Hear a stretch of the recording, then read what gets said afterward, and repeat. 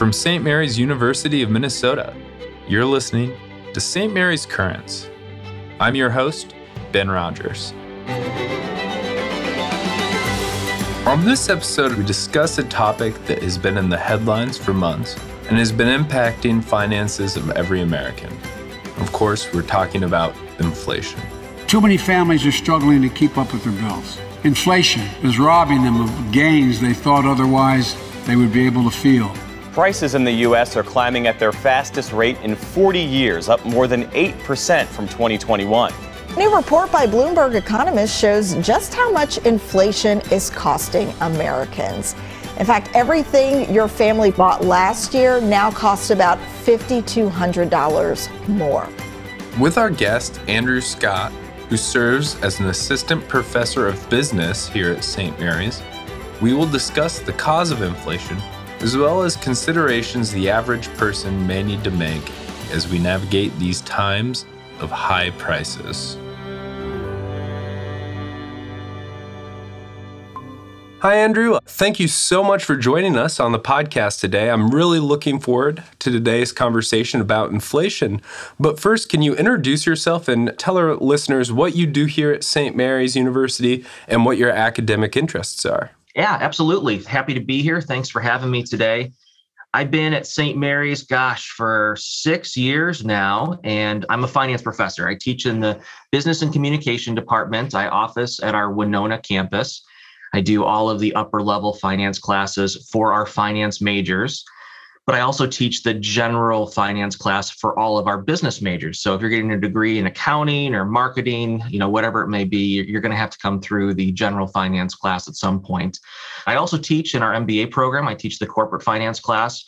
And one of the things that I do for the higher education industry, not so much for St. Mary's, is I work for the Higher Learning Commission as a peer reviewer. So I have an opportunity, usually once a semester, to travel to another institution and assess their performance, assess their financial characteristics and resource management, assess their strategy. So, I'm a higher education business nerd, and I'm happy to say that, happy to be in this industry, happy to be at St. Mary's and be working with such stellar students as we have here. Great. Well, sounds like this is going to be the perfect conversation today, so let's dive in. According to data released by the Bureau of Labor Statistics, back in March, inflation hit 8.5%, which the New York Times reports is the fastest 12-month growth in inflation since 1981. One of the biggest impacts on this has been the price of gasoline, according to the New York Times. However, other items and necessities have also seen a sharp rise, like food and housing costs, which, according to CNN, housing prices rose 19.8% year over year in February. Right now, what's leading to this historic inflation we're experiencing? Sure. But first, I think it's probably a good idea if we talk about how inflation is measured. And you mentioned the Bureau of Labor Statistics. Absolutely. I think it's important to know, right? A lot of us hear about inflation on the news, and we don't really understand exactly, who's reporting this data and how did they find this data? Is it a guesstimate? No, it's pretty scientific, actually. We don't necessarily think of the Bureau of Labor Statistics as the government agency that should be thinking about how much money we're spending on things. But in fact, they do. They've got this cool data set called the Consumer Expenditure Survey, or just CE, or CEX for short. And basically what they do is they have a hefty staff of people that go out and they interview people about their purchasing behaviors, how much money they're spending on things. So there's really kind of two pieces to this survey. The first is a diary. So folks that enter into the survey, they agree to a 12-month commitment and they record all of their purchases. So today I spent $2.65 on a half gallon of milk, right? And then later in the afternoon, I stopped at the gas station and I filled up with gas and I went inside and I got a fountain soda and I got a loaf of bread. And they document precisely to the penny how much they spend on these items. So that's one piece of the Consumer Expenditure Survey. It's getting that really minute, nitty-gritty detail to the penny on how much people are spending for things. The other piece of this survey, again, administered by the Bureau of Labor Statistics, is an interview that happens occasionally throughout this 12-month period. The BLS has a staff of about 800 field representatives, or FRs. These are people who work full-time, driving around the United States to interview people about their purchasing behaviors. So this is where we might ask about big things like how much do you pay for rent, or how much did you pay for your mortgage payment, including principal, interest, property taxes, HOA, insurance, all that kind of stuff. How much did you pay for your last car or your monthly car payment? That big stuff that we can kind of remember and think of, they ask about through those interviews. So that's something that we can recall when we enter the study and we speak with someone. We can recall, 3 months ago, how much we spent for our car payments. We can't remember 3 months ago to the penny how much we spent on bread or milk or that sort of thing. We can kind of guesstimate, but we don't have an accurate memory of that. So that's why the diary is important. So again, two pieces, the diary and then also the interviews with the field representatives.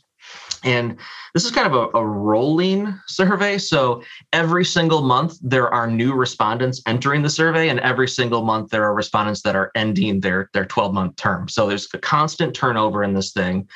And the Bureau of Labor Statistics is constantly getting data on real-time purchasing activities, behaviors, and prices in our economy.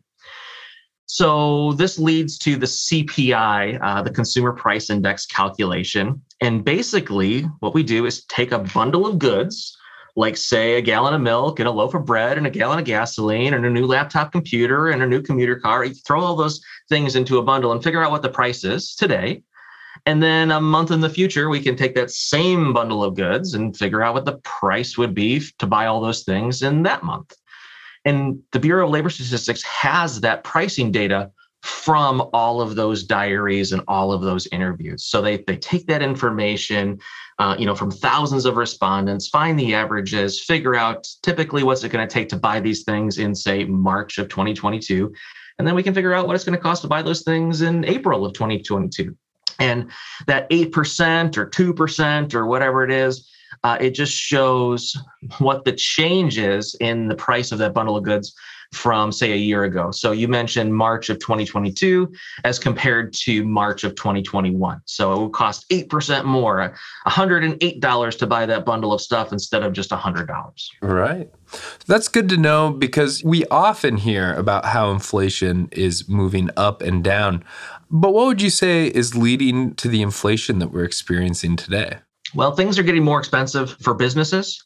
They're having to pay their employees a little bit more. There are backups in the supply chain. They're having to pay for rush orders and deliveries. They're having to pay up to get items from suppliers. And these businesses, they're just passing along those increased raw material prices along to their customers.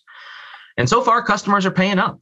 Right? So far, we're okay paying a little bit more for a gallon of milk or a little more for a gallon of gas. We're okay paying a little bit more for a new or used car. We're okay paying more for lumber for a new house. And because we're willing to pay up as a society, these businesses, they have no reason to pump the brakes at this time. So we've got this almost self-fulfilling prophecy in that we've got some increased supply items that are getting passed along to customers. Customers then are requiring higher wages themselves. When they go to work, those employers are having to pay up on the wage front, which again gets returned into high prices. And as long as this kind of spiral or circle keeps going, we're going to see an increase in prices and an increase in inflation, an increase for the cost of that basket of goods that we talked about. You mentioned that people are willing to pay. Right now we're seeing inflation of goods at, like I said, at 8.5. I mean, is there a level that is concerning where you could see people going, whoa, no, we're not doing this? Yeah, I think so. I mean, eventually people are going to, in the long term, change their purchasing habits. Right? It's really hard in the short term to change. And in just one calendar year, if we see things go through the roof as prices go, we're not going to necessarily move to live closer to work. We're not going to completely change our mode of transportation and rely on public transportation instead of having our own private vehicle. But if that persists, Well, all of a sudden, over a 2 or a 3 year period, people start reevaluating their purchasing behaviors and their overall behaviors and might make those changes. So this has to do with elasticity. It's an economic term, right? In the short term, we don't change our behaviors, but in the long term, if this does persist, we will definitely see people changing how they manage their financial lives and their priorities.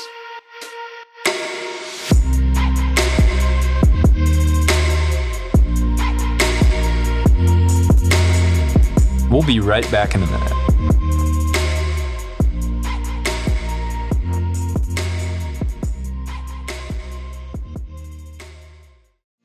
Separate yourself from the rest and take your career to the next level with an online degree from St. Mary's University of Minnesota. Nationally ranked and fully accredited, our programs are student-centered with faculty that infuse practical career experience into their teaching and engage in their disciplines. Set your own schedule with our flexible online platform and access your coursework anywhere with our selection of affordable online degree programs. Promising career opportunities will follow. Explore what's next at St. Mary's University of Minnesota.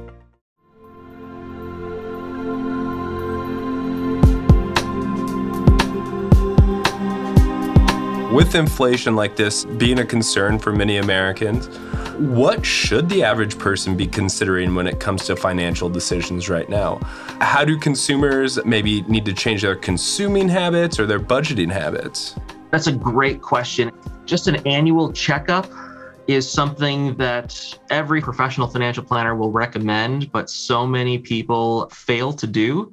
If you haven't been working with a financial planner and haven't been getting that nudge to do that kind of annual financial physical and really look through your budget and reassess your budget, this is a time, right? We're seeing somewhat of a shock to the system. And if we haven't been in that regular process of reevaluating the budget on an annual basis, it's time to do it.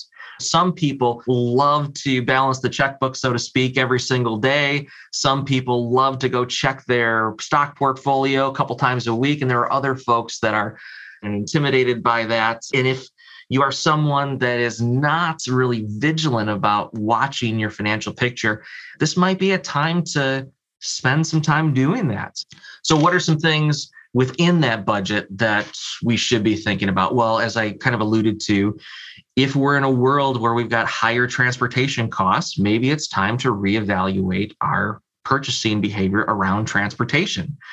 I'm not saying that everyone needs to go out and buy an electric car. I'm not saying that everyone needs to go from being a 2-car household to a 1-car household or a 0-car household, but certainly we can evaluate decisions around spending.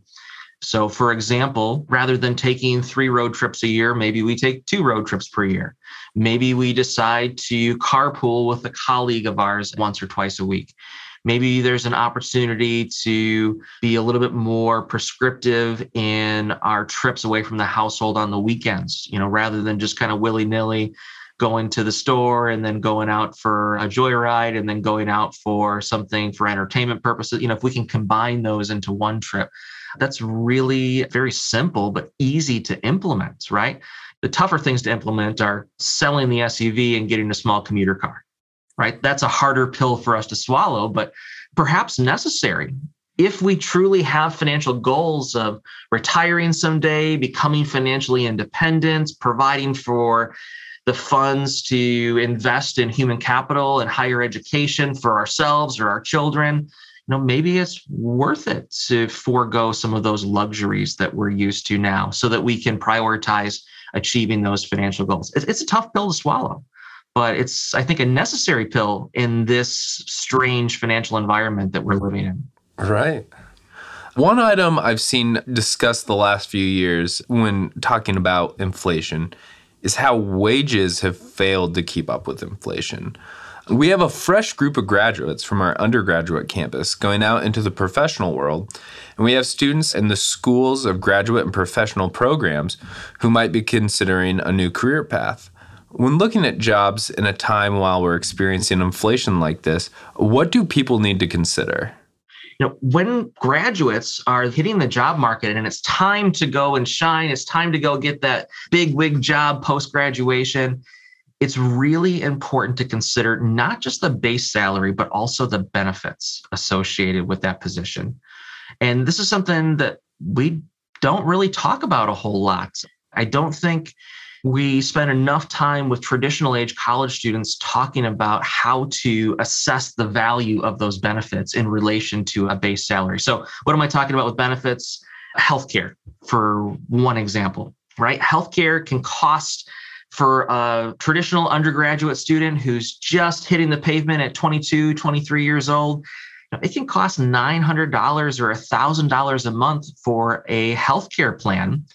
And an employer might choose to pick up some of that expense, right? And this is a negotiated group rate for a really nice healthcare plan. It might cost even more than that to purchase independently. But let's say it cost $1,000. Some employers will pitch in 50%. So that's an extra $500 a month that someone is receiving in income, so to speak. It's just a discount on that high-priced health insurance plan. Some employers might pay for 75% of it, or $750. Some employers might pay 100% of that. So if your base salary is $50,000 coming out of college, and also your employer is paying 100% of a $1,000 monthly healthcare plan, that's an extra $12,000 right there. Right? So that's something that I don't think we've trained ourselves, or we're training traditional college students to really assess. And this goes, I guess, the same for our SGPP students who are considering new job opportunities after getting a master's degree or a doctoral degree. Another thing is that we moved away from this defined benefit system into this defined contribution system. I'm talking about retirement here. So instead of pensions, where an employee is going to be guaranteed some sort of defined benefit once they retire, once they reach retirement age, and the company has agreed to provide some monthly benefits on a reoccurring basis after retirement, we moved away from that to this defined contribution system in the United States, where employers are providing some small percentage of an employee's salary towards a qualified retirement account. So that can be huge. That can be a huge benefit, a huge perk. And a lot of times we don't necessarily really assess that on the front end when we're considering different employers. We apply for the job, we talk about base salary, we accept the job, and then find out, or really get into the weeds and investigate what that retirement plan is going to look like. That should be upfront. That should be certainly a consideration before accepting the job. And I think, again, for folks that are not hyper vigilant about financial management, it's really intimidating, it's really difficult, but certainly something that should be front and center when we're thinking about that job offer. So if we're making $50,000 a year and an employer will provide an additional 10% of our salary in the form of defined contributions to some sort of qualified retirement account, like a 401k account, and we can think of that as an extra $5,000 in financial benefits that are not in the form of base salary. Right. You know, one thing that you mentioned was how we need to be thinking about how we're teaching certain things when it comes to finances. Right now, there are a number of states that are considering laws that would require financial literacy courses in K through 12 schools. In Minnesota, an omnibus education bill would mandate that high school freshmen take at least a half a credit in personal finance. Do you think enough is being done right now to teach financial literacy? And if not, is now the time to act? No and yes. No, I do not believe enough is being done. And yes, now is the time. So for whatever reason, finance is still a really taboo topic in many households, right? We talk about drugs and alcohol. We talk about the birds and the bees. We talk about all of this stuff that's important for, growing an individual into an adult so that they can be self-sustaining in their adult life. But we don't talk about finance around many dinner tables. So it's incredibly important that we have some form of financial education for young people.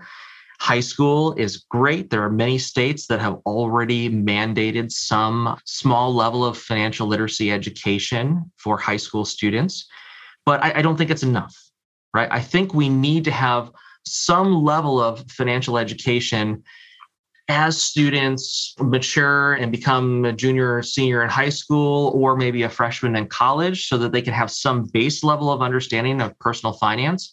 before they get themselves into too much trouble, right? It's kind of too late if we wait until the job market after college or maybe as a senior in college, because it's possible that college students have already gotten themselves into a lot of trouble by then, right? So we need something in high school, we need something early college to help with some of those basic principles. And really, high school is a great time before students make one of the biggest investments of their lives, which is higher education investment, right? Right. So I think that's great. I support that.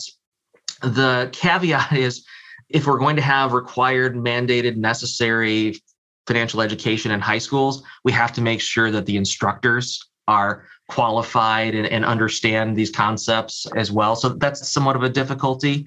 Sure, it's easy to pass the bill and mandate it. It's a little bit harder to implement with people that truly have expertise in personal finance. So that's one side. Another kind of level to this is that after students have had that base level of financial education, say in high school or early college, it's a good idea to have a second round of it when students are seniors, right? When they're thinking about making those decisions that come with being a working adult in society. So to talk about health insurance plans and compare premiums and deductibles, to talk about qualified retirement accounts, the differences between Roth IRAs and traditional IRAs, that kind of stuff, estate planning issues. Like, that's not really necessary or relevant for students that are juniors and seniors in high school. Totally relevant for people that are seniors in college getting ready to graduate and move on to, the working world. So I think probably in an ideal system that I create, we're going to have two levels of this. One is early college or high school, and then another level would be later in college as people are transitioning into that professional life. Andrew, this has been great. And I think, there's a lot of valuable information in this episode for our listeners. So thank you so much for your time. Hey, happy to be here. Have me back anytime. I could talk about this stuff all day. St. Mary's Currents is a production of the St. Mary's University of Minnesota Office of Marketing and Communication. It is produced by Ben Rogers and Deb Nergang. It is recorded, edited, and engineered by Jeffrey DeMarsh. Our theme music is written by Will Van de Kramert. I'm Ben Rogers. We'll see you next time for St. Mary's Currents.